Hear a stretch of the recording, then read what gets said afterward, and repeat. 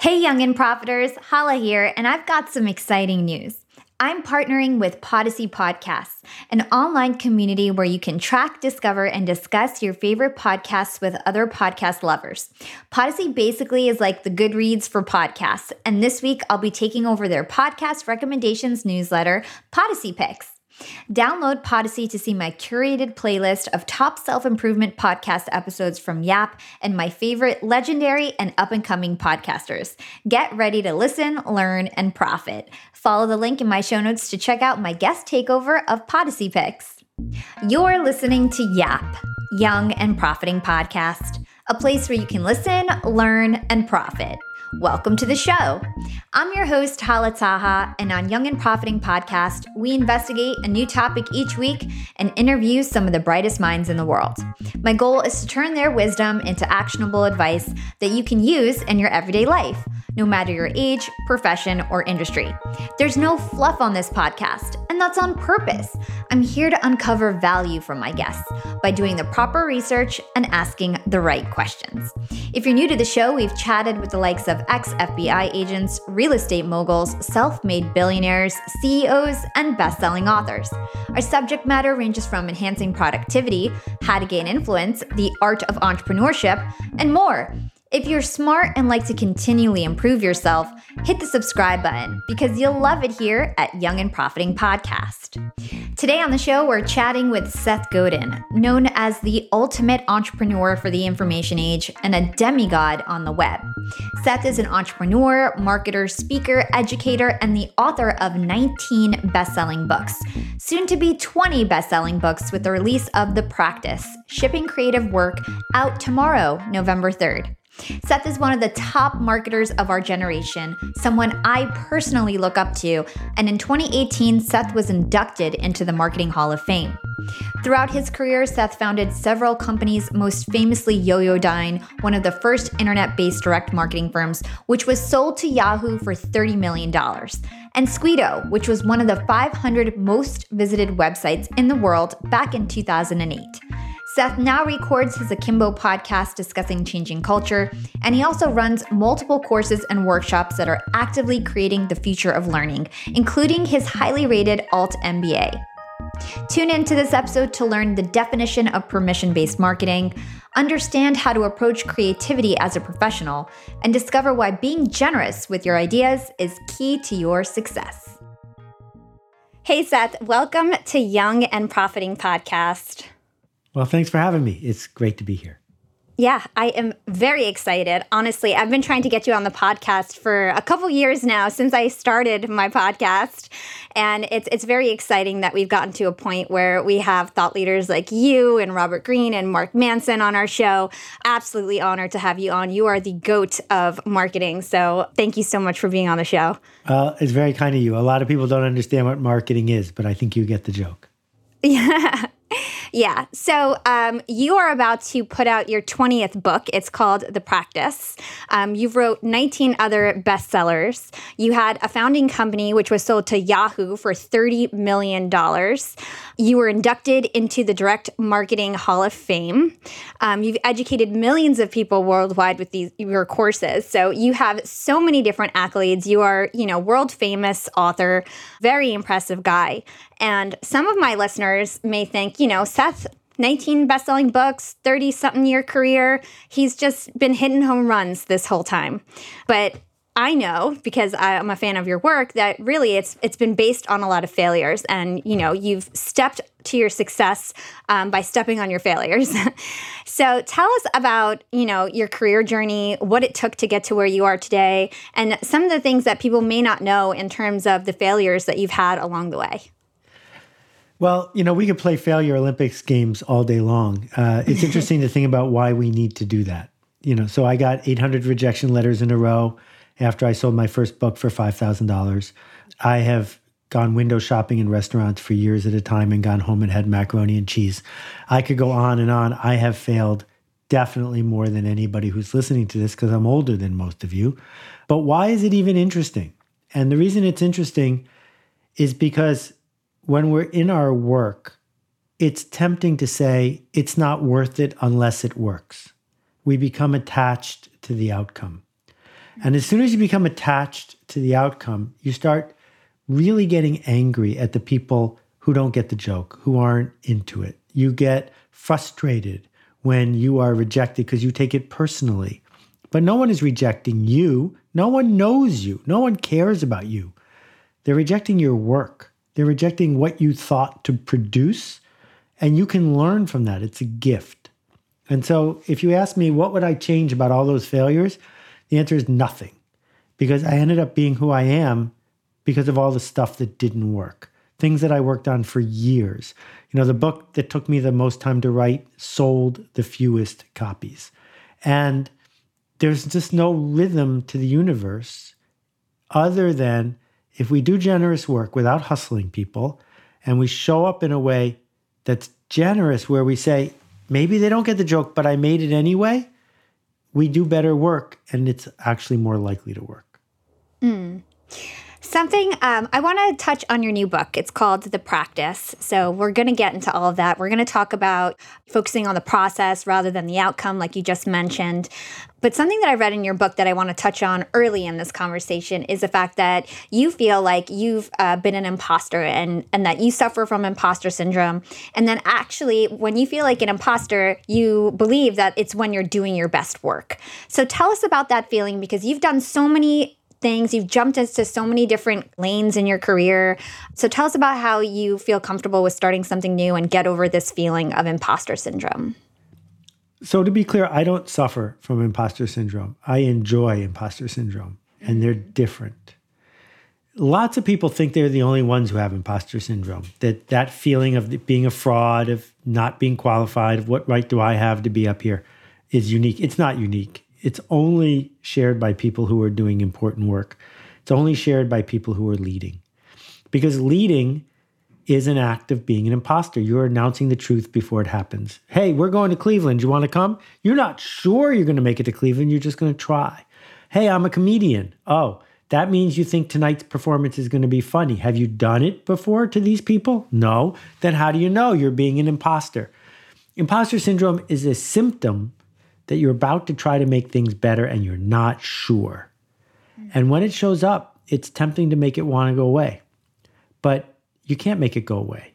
You can instead welcome it and say, oh, thanks for reminding me I'm onto something. Thanks for reminding me I'm about to do something generous. So yeah, that feeling of being an imposter, it only shows up if I'm having a good day. I love that. I think that's a great thing for our listeners to keep in mind as they tackle new things, especially women, because I think a lot of women really suffer from imposter syndrome. So before we get into the book, I definitely want to get some foundational knowledge out to my listeners. A lot of my listeners are not in marketing, and so, they don't have some of the foundational basics. One of the things that you coined or pioneered, I should say, is permission-based marketing. So tell us a little bit about permission-based marketing, what that is, and how the world worked in terms of marketing in the 1990s before you put out this concept to the world.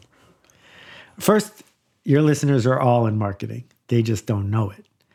Marketing is what we do when we interact with the market.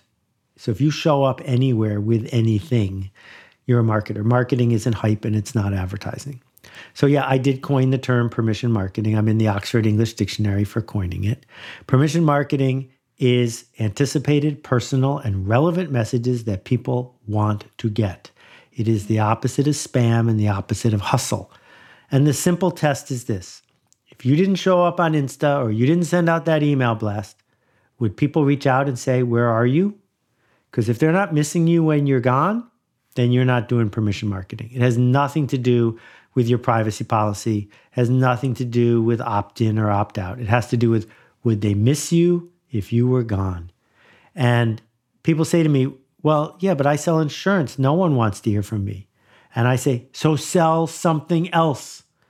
That in a world where attention is so precious and scarce, just because you can steal my attention doesn't mean you have a right to steal my attention. Attention and trust go hand in hand. And what we need is not more attention, we need more trust. A couple times a day, I get an email from somebody that goes something like this. I love your podcast. I've listened to lots of episodes. I would like to be a guest on your podcast. Here's why I should be on your podcast. Well, they are just writing to a list because I've done 140 episodes and I've never had one guest, not one. They're spamming me. And I would not miss them if they were gone. I want them to be gone. And now I don't trust them because they've already lied to me. And so the opportunity we have now that all of us have a megaphone, all of us are connected to anyone who wants to connect with us, is to make promises and keep them, is to show up with anticipated, personal, and relevant messages to people who want to get them. And when I started my blog, I had 50 readers. And when I started my podcast, I had 7 listeners. That's the way they all start. And then the question is, will people tell their friends? So let's touch on that trust piece a little bit. How do we get our audience to start to trust us? And how do we know when our content may be relevant to them? Okay, so we'll start with the second part first, relevant. The internet is not a mass medium. Television is a mass medium. It used to be, back when you were a kid, that the typical television show reached 40 million people. Now, there is nothing on the internet that reaches 40 million people at the same time. Nothing. What the difference is that there's 40 million channels that each reach 100 people. So it reaches more people. It's micro. It is not mass. So finding people who are interested in what you're doing isn't that hard because they're already grouping up by what they're interested in. But then the question is, how do you earn their trust? Not their attention, but their trust. And part of the problem is we've been indoctrinated into believing that people who look like us or who match certain tropes are smarter or wiser or richer or better than we are. We've been indoctrinated into thinking we're not allowed to speak up or that people who don't look like us are somehow inferior. So getting the benefit of the doubt is really important. And people like me who grew up with privilege, who grew up with so many advantages, got the benefit of the doubt when we didn't deserve it. And lots of people who deserve the benefit of the doubt aren't getting it. And so we must begin by making small promises and keeping them. Making them for people who are open to being able to trust us. Not hustling people and showing up with giant flat belly diet, instant overnight, let's change everything promises, but small people, small groups of people, the smallest viable audience, show up and say, I'm going to offer you this, and then do it, and then do it, and then do it, and then overdo it. And if you do that, they learn to expect it from you. That is what a brand is. A brand is an expectation, not a logo. And so you have this opportunity because everyone starts with almost nothing. Everyone starts small. Who will you start with? And how can you do something with and for that person that they will tell the others? Young and profiters, they may call me the podcast princess, but I'm also the LinkedIn queen. I've been a LinkedIn influencer for 6 years now, and I teach one of the most popular courses about LinkedIn. And I love to teach sales on LinkedIn because when it comes to B2B sales, LinkedIn has got that on lock. LinkedIn is where all the decision makers are hanging out. There are 180 million senior level decision makers on LinkedIn and 10 million C-suite decision makers. These people are on LinkedIn and they're in the mode to buy. They're using LinkedIn for their buying journey, to research vendors or sales reps that they might work with, to look up how to solve their problems, to learn from industry thought leaders. They are in the mode to buy, whereas on other platforms, they're in the mode to be entertained. You want to get them in the right mindset. You want to cut through the noise with LinkedIn ads.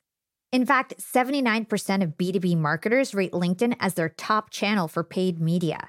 And LinkedIn has the best targeting because they've got all these different inputs. People are putting their resume basically up on there. And so there's so many keywords that they can use to target the right decision makers so they can hear about how you solve their problems. And I've got a special gift for all you young and profiters who want to try LinkedIn ads. You can get a $100 credit. LinkedIn was super generous. If you want to make B2B marketing everything it can be and get a $100 credit on your next campaign, go to linkedin.com/YAP, YAP. Again, if you want to claim your credit, go to linkedin.com/YAP. Terms and conditions apply. Young and profiters, we are all making money. But is your money hustling for you? Meaning, are you investing? Putting your savings in the bank is just doing you a total disservice. You got to beat inflation. I've been investing heavily for years. I've got an E-Trade account, I've got a Robinhood account, and it used to be such a pain to manage all of my accounts. I'd hop from platform to platform. I'd always forget my Fidelity password, and then I have to reset my password. I knew that needed to change because I need to keep track of all my stuff. Everything got better once I started using Yahoo Finance, the sponsor of today's episode. You can securely link up all of your investment accounts in Yahoo Finance for one unified view of your wealth. They've got stock analyst ratings. They have independent research. I can customize charts and choose what metrics I want to display for all my stocks so I can make the best decisions. I can even dig into financial statements and balance sheets of the companies that I'm curious about. Whether you're a seasoned investor or looking for that extra guidance, Yahoo Finance gives you all the tools and data you need in one place. For comprehensive financial news and analysis, visit the brand behind every great investor, yahoofinance.com, the #1 financial destination, yahoofinance.com. That's yahoofinance.com. Hey, Yap Fam! Starting my LinkedIn Secrets Masterclass was one of the best things I've ever done for my business. I didn't have to waste time figuring out all the nuts and bolts of setting up a website that had everything I needed, like a way to buy my course, subscription offerings, chat functionality, and so on, because it was super easy with Shopify. Shopify is the global commerce platform that helps you sell at every stage of your business. Whether you're selling your first product, finally taking your side hustle full-time, or making $500,000 from your masterclass like me. And it doesn't matter if you're selling digital products or vegan cosmetics. Shopify helps you sell everywhere, from their all-in-one e-commerce platform to their in-person POS system. Shopify's got you covered as you scale. Stop those online window shoppers in their tracks and turn them into loyal customers with the internet's best converting checkout. I'm talking 36% better on average compared to other options out there. Shopify powers 10% of all e-commerce in the US, from huge shoe brands like Allbirds to vegan cosmetic brands like Thrive Cosmetics. Actually, back on episode 253, I interviewed the CEO and founder of Thrive Cosmetics, Carissa Bodnar, and she told me about how she set up her store with Shopify and it was so plug and play. Her store exploded right away. Even for a makeup artist type girl with no coding skills, it was easy for her to open up a shop and start her dream job as an entrepreneur. That was nearly a decade ago. And now it's even easier to sell more with less thanks to AI tools like Shopify Magic. And you never have to worry about figuring it out on your own. Shopify's award-winning help is there to support your success every step of the way. So you can focus on the important stuff, the stuff you like to do. Because businesses that grow with Shopify. Sign up for a $1 per month trial period at shopify.com/profiting, and that's all lowercase. If you want to start that side hustle you've always dreamed of, if you want to start that business you can't stop thinking about, if you have a great idea, what are you waiting for? Start your store on Shopify. Go to shopify.com/profiting now to grow your business no matter what stage you're in. Again, that's shopify.com/profiting. Shopify.com/profiting for a $1 per month trial period. Again, that's shopify.com/profiting. Yeah. Let's dig into that concept of a smallest viable audience. I know it's something that you talk often about.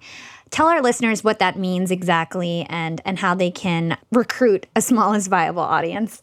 Well, when we think about the name of your podcast and stuff, there's a conditioning that the only way to win is to win, that you want the biggest possible audience. That if you listen to the hype and you read the business plans and, I'm going to crush this and we're going to revolutionize that. But that's never how it actually works. That the way it works is you find the smallest group of people who, if they trusted you, it would be enough. And then you overwhelm them with delight. Because if you overwhelm that small group with delight, which you can do because they all want the same thing, they will tell the others. So name any brand you want, and I will tell you how they did that.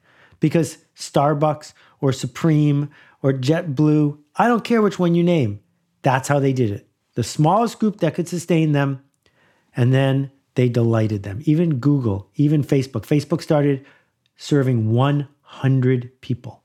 100 Harvard students who needed a date. That was Facebook. That's all it was for. It didn't talk about what was happening in New Haven, and they didn't talk about what was happening in the election. They talked about you're at Harvard and you need a date. Smallest viable audience. Could you tell us the use case of Starbucks and how they use that to grow? So Howard Schultz did not start Starbucks. Starbucks had 2 or 3 stores in Seattle, and you could not buy a cup of coffee there. They would only sell you beans. And Howard went to Italy, and when he came back, he had fallen in love with standing at the counter and drinking an espresso. And he couldn't find a place in the United States where he could do that. And he persuaded the people at Starbucks to give him a chance. And so Starbucks really began, with one place in one little corner of one city where you could stand there and have an espresso. That's all it was for. And then the word began to spread, and it began to spread. But it happened slowly compared to internet time. But Howard did not come back from Italy saying, I'm going to revolutionize the United States and caffeinate 100 million people a day. He came back and said, I need there to be a neighborhood espresso bar. Now, do you have an example of when a company maybe went too wide and failed because they were targeting too broad of an audience? Well, there's a semi-famous one from Silicon Valley, a startup called Colors, that raised $40 million before they even launched. And they launched a giant kind of social networky thing. And it lasted 15 minutes and went away. Because if it's for everyone, it's for no one. And, if we go down the list of the giant web failures, whether it's Webvan, which was going to be the next Amazon, they launch with a lot of fanfare and then they disappear. If we think about Twitter failed and failed and failed for a long time until they optimized it for one conference in Austin, Texas, to make 500 people delighted. That's all. That's all it was for. And it's hard to do this as an entrepreneur or a small business person because you think not, that's too small for me, but you think if I pick the specific people and I fail at that, then I'm really bad, right? That if no one had come to Howard Schultz's one and only espresso bar, he's toast, right? Yeah. If people at Austin, South by Southwest, hadn't used Twitter, they were going to go bankrupt. You got to pick something and put yourself on the hook. Because being on the hook is exactly where you want to be. Yeah, totally. And if you spread yourself too thin, you can't really maximize anything because it's like you're trying to chase 2 rabbits. You'll never catch either one, exactly. as that old adage goes. Well said, yes. Okay, so another foundational marketing topic I want to cover is stories. So we all know that stories are really important. It's how humans learn. Humans are just like addicted to stories. So tell us more about why we're so addicted to hearing stories, why we learn so well by hearing stories, and how we can tell compelling stories. So stories are the oldest human technology. Let me ask you a question. When you were growing up, did someone in your house make Nestle's Toll House cookies? Chocolate chip cookies? Yeah. So if you smelled that smell right now, how would it make you feel?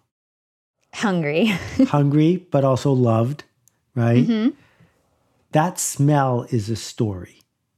That smell reminds us of something very complicated.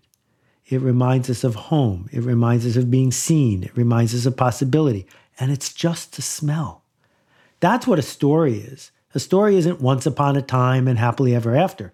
A story is a set of hints and shortcuts and innuendo and rhyming that gets us to an emotional place. So the story, we were talking about Facebook before, the story of Facebook is people are talking about you behind your back. Do you want to hear what they're saying? That's their story. And so every time people see that Facebook UI show up, they go, uh-oh, I wonder what they're saying. And they have to go look. And then they solve their problem. And about a minute later, they go, have they said anything new? And then they go, look, that is the story of Facebook. And so you've got to figure out which basic human emotion are you trying to tap into with the story of what you're doing. And being inconsistent and erratic means that people are going to trust you less. Being blurry, because you want the biggest possible audience, means that you're probably going to mess up. So I'll give you one more example. 40 years ago, Coca-Cola, for reasons that we can get into if you want, but aren't that interesting, changed the formula, and they launched New Coke. And New Coke, in every taste test, tasted better than Coke. It was the biggest marketing failure in the history of the United States. Why did it fail? It failed because the story of Coke is, this is what your mom served you for breakfast. The story of Coke is, this is stable, this is us, this is tradition. You can't put the word new in front of the word Coke. They don't go together, right? The reason people are drinking it is because it's old Coke. It's a classic, yeah. And so changing the story is what cost them $1 billion. Yeah. So do you suggest that when somebody's coming out with a product or service that they should create a brand story? And how would somebody go about that? You're creating a brand story whether you want to or not. So you might as well do it on purpose. And I think different people have different approaches to doing things on purpose. I interviewed Diane von Furstenberg a bunch of years ago. She was functionally illiterate in her ability to talk about how she did things. She was unable to tell you or me why one dress was better than another. She did not have words for her good taste. She just did it. And there are other people who have lots of words to describe how they're going to approach something. I would put myself in that category because the words, A, are a useful boundary, and B, they help me teach other people what I'm doing. And so it really helps to be able to say, this is like that, except this way. So this is the equivalent of chocolate chip cookies, but it's a car. That helps me understand how to design something. So let's look at Tesla. The Tesla Model S tells a story, which is if you bought a Mercedes because you thought you were smart and taking care of your family, now you feel stupid because this is that car that you should have bought. And as soon as a Mercedes driver in California saw the Model S, it totally ruined their day because now they were driving the wrong car and they had to go solve their problem. That's the design of the Model S. So then they decided to come out with that pickup truck and they blew it because Elon lost discipline. What should the pickup truck have looked like? Well, who buys a pickup truck? Why is the Ford F-150 the single most popular vehicle in America? Why do pickup trucks keep looking like pickup trucks? Because the story we tell ourselves if we're going to be the kind of person who buys a pickup truck is, this is utility. I'm not trying to stand out. I am just a hardworking fellow or a woman who's trying to do their best. That's a pickup truck. So when you make the Cybertruck look like that weird thing that was carved out of a piece of whatever, they blew it. That's not the story of a pickup truck. What they should have done is built the most boring Ford F-150 knockoff ever, but with just enough of a twist that it says, I'm the kind of person who buys a pickup truck, but I'm smarter than you. That was the opportunity. And they missed it because they didn't understand story. Yeah. So I'm hearing a couple things here. One of the things that I'm hearing is that it's not enough to just like create your own story. You kind of have to align to the stories and the beliefs that are already out there. Yes. Right? Yes. Yeah. Okay, so a couple more general marketing questions before we move on to the main topic of the show, which is your new book, The Practice. What do you think that marketers are doing wrong today in 2020? If you could call out a few things that marketers do wrong today, what would they be? Yeah, it hasn't changed in my whole life. Selfish, short-term, narcissistic, lying, cheating, shortcutting, profit-seeking. That's what they're doing wrong. Anytime you do any of those things, you're burning trust. And marketing is a race to earn and preserve trust because we live in a low trust, low attention world. And if you can earn and maintain trust, then everything else takes care of itself. I see a lot of that in like the paid acquisition space, especially like Facebook ads, YouTube ads, Google ads. They just care about the clicks and things like that. But a lot of them are really generating a lot of revenue and profiting off of this. But are you saying that that's really like short-sighted? Well, so I've been doing this online thing now for 30 years. And every time I do an interview like this, someone brings up a shortcut or a hustle that someone's doing that's working. What about listicles? Why aren't you having troll fights on your blog? What are you doing about ads on MySpace and blah, blah, blah, blah, blah, blah, blah, blah. And every time I say, the people who were doing that 2 years ago, where are they now? and they're gone. It's not sustainable. There's always going to be someone who profits from racing to the bottom. Always. There's always going to be someone who can out-hustle you. Always. And then they'll be gone. And, have you ever gotten any of that spam that says, I know the prince of whoever, and if you click on this, you'll get $40 million, right? Yeah. Have you noticed it's filled with typos and stuff? It's really poorly written. These people are making millions of dollars. You think they could hire a copy editor and make it grammatically correct, right? Why is it filled with typos and read so stupid? Well, the answer is simple. Because if smart people answer their emails, they won't be able to afford to keep up with everybody who ultimately will not give them money. The purpose of the first email is to attract the stupid people, because only the stupid people are the ones who they're going to be able to rip off.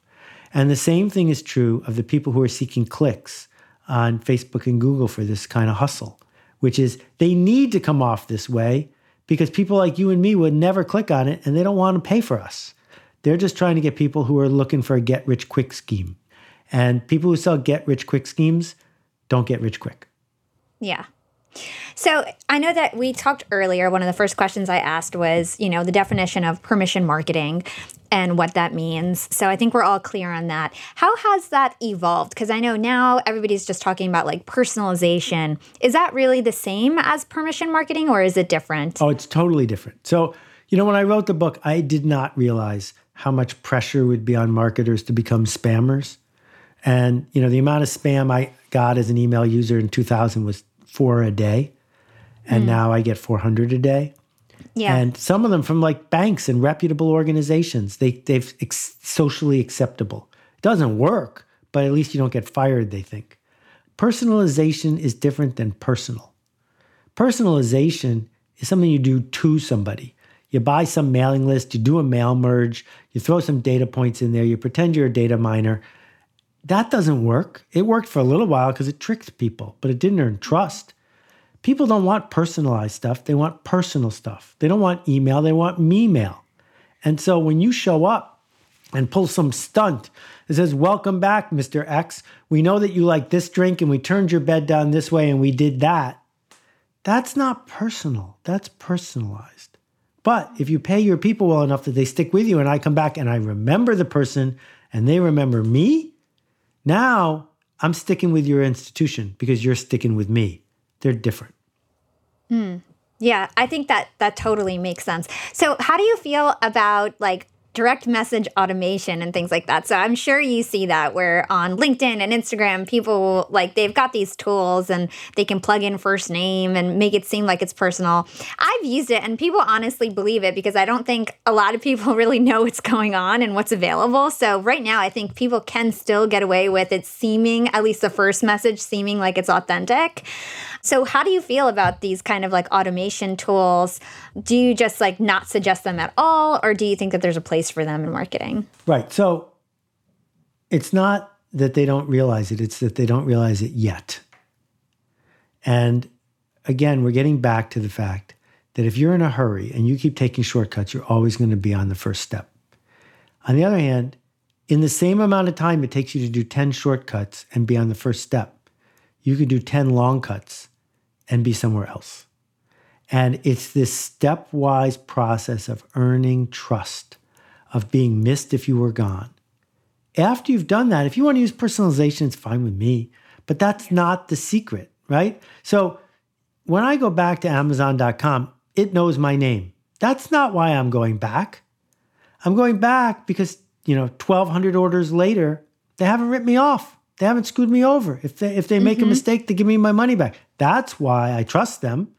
And so the personalization is just a tiny little frosting. They're not in the personalization business. They're in the promise business. Yeah. And I'll just ask people, why are you doing this in the first place? There are better ways to make a living than hustling around hoping no one notices that you're using technology, right? That you should do things that really benefit people that you get paid for fairly so that you can do it again. Totally. And also because it's more financially like viable to do that. Because if you're always just kind of starting from scratch and tricking people to download or click, you have no retention, and you have no real following or subscribers. And that's why I find a lot of like clients and people that I know, like they do paid ads for their YouTube channel or podcast. And then, on a daily basis, they have no views, no downloads, and they look silly when they put out an episode when it has 0 and then their other video has like 1 million views. Yep. They have no real audience. Yeah. I had a friend who was obsessed with how many Instagram followers she had. She had 800 followers, and one day she said, I have to go negative. And I said, what does it mean to go negative? And she said, well, I have to follow more people than are following me because there's interesting people, but I feel terrible because I don't want to look like I'm out of balance. So for her birthday, I bought her 15,000 Instagram followers. And like, it made a ding sound every time she got one. This was in the old days. And so she's just sitting there and goes ding, ding, ding, ding, ding. And she immediately knew it was me, right? What kind of followers do you get for $149, right? They're not real people. They're not so real, what yeah. was the purpose? It's just a story we tell ourselves. Why don't we just instead tell ourselves the story that I'd like to be of service? Exactly. It's way better to grow organically, have a real community, grow it from the ground up and have that trust and just build it organically than it is to just like pay for the visibility. I totally agree. So let's talk about your new book, The Practice. From my understanding, you're talking about the process of creativity, and that is what The Practice is. Can you explain to us really what this title, The Practice, means and why you decided to write this book? So the subtitle is Shipping Creative Work. So I would ask people, are you in the business of shipping creative work? Are you rewarded for showing up in the marketplace with something new, something that hasn't been done before, something generous, something that might make a difference? If you're not, this book will be of no help whatsoever. And I think you need to find a new job as well. Because if you're not, you're going to get replaced by a computer or be outsourced. But if you are, where are all the books teaching us how to ship creative work, right? There are books that teach us how to build bridges, and there are books that teach us how to do SEO. But the core of what we do all day is ship creative work. How? Just when you feel like it? When you're in the flow? When you're in the mood? When you feel like being authentic, which is a term I hate, right? No. You need a practice. You need a method. You need a way to be a professional, to show up and show up and show up and do work you're proud of. And so the practice is not about how do you hustle the market to move up on some ranking.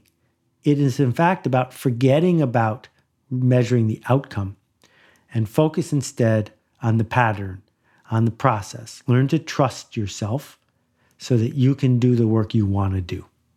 I'm going to quote something that I read in your book. You say, the industrial system we all live in is outcome-based. It's about guaranteed productivity in exchange for soul-numbing predicted labor. But if we choose to look for it, there's a different journey available to us. This is the path followed by those who seek change, who want to make things better. So tell us, what is the problem about focusing on outcomes, and like what's really the alternative there? If you watch a 2-year-old fall and skin their knee, they'll quickly look up to see if any adults saw them. And if an adult saw them, they'll cry and look, right? And if no adult saw them, they'll just move on because the audience changes the experience. And the thing about creative work is we don't have an audience until we've had the experience. The audience doesn't show up until we've made it. So the question is, after we've made it, should the first person who gives us feedback decide if we get to do it again? What about the 8th person? That if you are working super hard on your play or you're a stand-up, or if you've designed a user interface, is it all worthless if the first person who sees it didn't get the joke? Maybe they just are the wrong person. Maybe you learned a lot doing this with the right spirit, and the feedback you get about why it didn't work will help you do it better next time. But the thing is, we shouldn't judge our practice only on did we get an A. That's not what it's for. It's for the journey and our ability to get better next time. Most podcasts, every podcast, I'm guessing your podcast, how many people listen to the first episode? 10? right? Why did you keep going? Everyone hated it. 7 billion people did not listen to your podcast. Yeah. Was your first podcast that much worse than your 10th one? No. But over time, people told other people. To change the culture means to go first, to help people become uncomfortable, to turn on lights. We don't know what the audience is going to do. We don't own them. Their response is up to them. Our work is to guess who they are, what they need, and then learn from what works and what doesn't. But we have to have a practice to get there. Young and Profiters. Yap Media is growing so fast. I have 10 open roles just this month. In the past, it would take me so long to find hires. I have to go on all these different job sites. I have to create my own skills assessments. That's why I let Indeed do a lot of this heavy lifting for me. Indeed is the powerful hiring platform where I can attract, interview, and hire all in one place. Indeed has things like skills assessments, where when we have specific roles, we can find an assessment that matches that role and we can make sure they have the skills that we need. Then I can focus on culture fit. I can make sure they're scrappy enough and are obsessed with excellence and do all the things that we need to do for them to fit in at Yap. And Indeed streamlines hiring with powerful tools like Instant Match. An Instant Match basically matches you with candidates as soon as you put up a job post with people who are qualified right away. It's instant. And the best part is it gets better as you use it. So now when I use Indeed, especially when I'm hiring for similar roles, I get people right away where they know that I'm going to like the candidates because they can see what my preferences were in the past. It gets better as you use it. According to US Indeed data, the moment Indeed sponsors a job, over 80% of employers get candidates whose resumes are a perfect match for the position. It's like waving a magic wand that gets better as you use it. So I love using Indeed. We've found a lot of our A players on there. Join more than 3 million businesses worldwide who count on Indeed to hire their next superstar like we do at Yap Media. Start hiring now with a $75 sponsored job credit to upgrade your job post at Indeed.com/profiting. Offer is good for a limited time. Claim your $75 sponsored job credit at Indeed.com/profiting. Again, that's Indeed.com/profiting. And support the show by saying you heard about it on Young and Profiting Podcast. Again, it's Indeed.com/profiting to get your $75 credit. Terms and conditions apply. Need to hire? You need Indeed. Yeah. In your book, you have this analogy about juggling, and you say that you teach people how to juggle. So tell us about juggling. Oh, this is great because we have him on video with a ball throwing it around. Tell us why throwing is more important than catching, and tell us about this analogy of juggling. I'm so happy you have props. So I've taught more people how to juggle than most. I'm not a very good juggler, but I'm a very good teacher of juggling, and they're different. If you go to see a juggler, a good juggler, you will notice that they almost never drop the ball. That's what you're paying attention to. And that if you're enamored with them and they do drop the ball, you feel badly. We are paying attention to balls dropped. And the reason it's so hard to learn how to juggle is because that's how people try to learn how to juggle. And at first, they're catching and they're throwing, and then a ball goes errant. It goes in one direction or another, and we lunge to try to catch it. And maybe we do. And now we are out of position. And no matter what, we're going to miss the next one. The reason is because we're focusing on catching. The way to juggle is to focus on throwing. If you are good at throwing, the catching is easy. The catching takes care of itself. Throw, throw, throw. It's fine. So the way I teach people how to juggle is all we do for half an hour is throw. We do no catching whatsoever. We just get good at throwing. And if you get good at throwing, catching is not such a big deal. And the same thing is true here, that most of the people who are trying to make it in social media, even the dreaded influencers, who I think are misguided most of the time, are all focused on catching, all focused on what was their yield today, all focused on easy to measure metrics. They're not focused on important to measure metrics. They're not focused on, did I change the life of one person today? Instead, they're saying, did I get 1,000 clicks? Screw 1,000 clicks. Lots of people can do that. What's hard is to show up as a human and make things better. I love that. So let's get into some definitions because I think they're important. What is your definition of a leader? So leaders are imposters and frauds. And the reason that they are is they're doing something that might not work. They're doing something where there is no manual. They're announcing in advance what's going to happen, even though they can't prove it's going to happen. And so when you feel that way, you should know that you're onto something. And leaders are different than managers. Managers tell people what to do with authority. Managers are important. You can't have fast food without a fast food manager. Managers demand certain results and they know it is possible. Leaders, that's voluntary. Voluntary to lead, voluntary to follow. And leaders show up with a different posture and a different point of view. So leaders basically, they don't necessarily know what the outcome will be. They can't. Yeah. They're envisioning the future and trying to bring people along that journey, and that's what makes them a leader. They're not told what to do. They don't know exactly what's going to happen. Exactly. That's why they're leaders. Correct. How about art? What is your definition of art? So I wish I had a better word, and if you could help me with this, Hala, I'd appreciate it. I think we can all agree that Jackson Pollock was an artist. We can all agree that Frida Kahlo was an artist. We can all agree that Marcel Duchamp was an artist. But wait a minute, what about William Shakespeare? He was definitely an artist. And so was Neil Gaiman, right? So it might be art painting, it might be writing, but you can also be an artist as an architect. And I think you can be an artist as a child's therapist, showing up with a kid who hasn't been able to engage with someone and you got them to engage. So I need to say art is what happens when a human being does something generous that might not work, designed to change somebody else. That's my definition of art. Yeah, I thought it was really interesting that you kept talking about generosity in your book in relation to being a creative, being an artist, being a leader. Tell us about how generosity interplays with all of this. Okay, so there are two ways to get at this. The first way is this.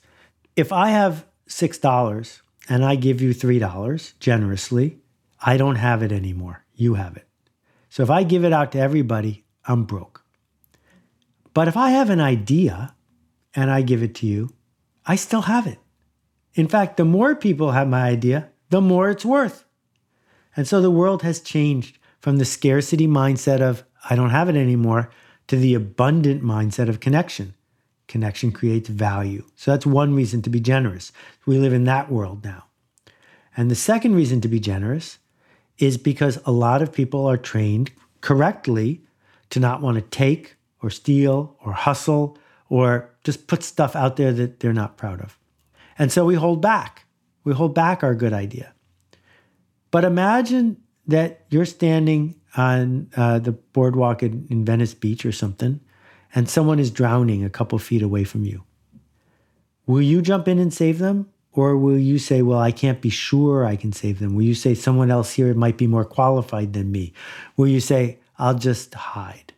Well, I'm guessing you would jump in and save them. I'd try. Because you're generous. And that makes it way easier to do our art. If we realize we're not doing our art for links or clicks or money, we're doing our art because the other person will benefit. Suddenly, it's selfish to hold it back. It's generous to say, here, I made this. And that's an extraordinary opportunity and a great way to hack your brain and get out of your own way, to trust yourself. Yeah. And I think this relates a lot to shipping your work and the importance of actually delivering, sharing your work. Tell us about that and maybe some of the reasons why people hold back when it comes to shipping their work. Well, if you don't ship it, you can't get criticized, right? If you don't ship it, there's no defects. If you don't ship it, you get to tell people you're still working on it. I know someone who's been working on his new business idea for 34 years. And he keeps telling me, it's soon, I'm still working on it. So safe. If you ship it, it might not work. If you ship it, people might look at it and say you're not going to amount to anything. But if you don't ship it, you're not being generous. And so I think it doesn't count if you don't ship it. It's not art if no one else sees it. Yeah, and it's not throwing. You're not throwing enough. And if you don't throw enough, you're not going to get anything that catches. Exactly. Right? Exactly right. Okay, so I know we're up on time. I want to be respectful of your time. We've got a few minutes left. Let's talk about writer's block, because from my understanding, you believe that writer's block does not exist. So tell us why you believe that's true. And I know that you have an example with Aretha Franklin in the book that may relate, that my listeners might find interesting. Okay, so writer's block is real and it doesn't exist. What people actually have is fear of bad writing. That if you show me all of your bad writing, you will prove to me you don't have writer's block. But you're holding back from writing anything because you're afraid something bad will show up. And the most successful artists I know get through this by having a lot of bad writing, a lot of bad painting, a lot of bad symphonies, a lot of bad SEO, a lot of bad whatever it is you do. Because if you do enough not so good stuff, some good stuff will slip through. And so good taste involves knowing the difference between the two. But you're not blocked. You're just afraid. And no one gets talker's block. No one gets plumber's block. No one gets juggler's block. There's no such thing as writer's block. In the book, I tell the story of Aretha Franklin's purse. Is that what you're asking about? Yes. So the great Aretha Franklin, Queen of Soul, if you look at any of the videos of her online performing live, what you will notice is that in the piano is her handbag. And it's because when she was coming up in the 60s, artists, particularly black women, got stiffed a lot. They didn't get paid. So she developed the habit of getting paid before she walked on stage. If you didn't hand her the cash, she didn't walk on stage. And then she kept that in her purse the whole time. This is part of the reason I think she died without a will, but that's a whole other discussion. The interesting thing about it is that Aretha understood that she was able to do her craft. She could have made it her hobby, but she made it her profession. And by making it her profession, she said, yeah, I'll show up at 8 o'clock. I'll show up at 8 o'clock. You show up with a piano and a bag full of cash. And we can make that transaction. And then in that moment, you will get the best version of Aretha Franklin that is available to me that day. Not the authentic Aretha. She might not have felt like playing that day. Doesn't matter. She's a professional. Here's the piano. Here's the bag of cash. Play the piano. And that's what it means to be a professional on top of many other things, is we make a promise and we keep it. Yeah. So sticking on the professional aspect of everything, a lot of times when people think of creatives, they think it's a hobby. You know, I'm an artist, I paint, I sculpture, whatever. It might not make money. It could make money. Why do we have to think of ourselves as professionals when we're, being creative and being a creative? You don't. You can be, I love hobbies. I have hobbies. Just don't get confused. Don't try to sell your hobby. Don't try to make your hobby something that makes other people happy. Don't expect that your hobby is going to pay your rent. It's your hobby. Don't ruin it. Do not ruin your hobby. Just because the internet is filled with people who are trying to make money from your hobby doesn't mean you have to. Like, I have lots of hobbies that I don't make any money from. And, I love listening to jazz. I have a decent stereo, and I wrote a column for an audio magazine. And I wouldn't take a penny from Paul, because the minute I got $1 to write a column on music, I would be a professional music critic. Not me. That's my hobby. And on the other hand, I don't show up and give a talk to a company for fun. It's my job. And I don't care what kind of mood I'm in when I get hired to give a gig. I show up as Seth Godin. And Seth Godin is playing a role, and that role is that person who's giving that talk. That's what a professional does, and you should pick. Got it. And the last question that I ask all my guests on the show is, what is your secret to profiting in life? Words matter.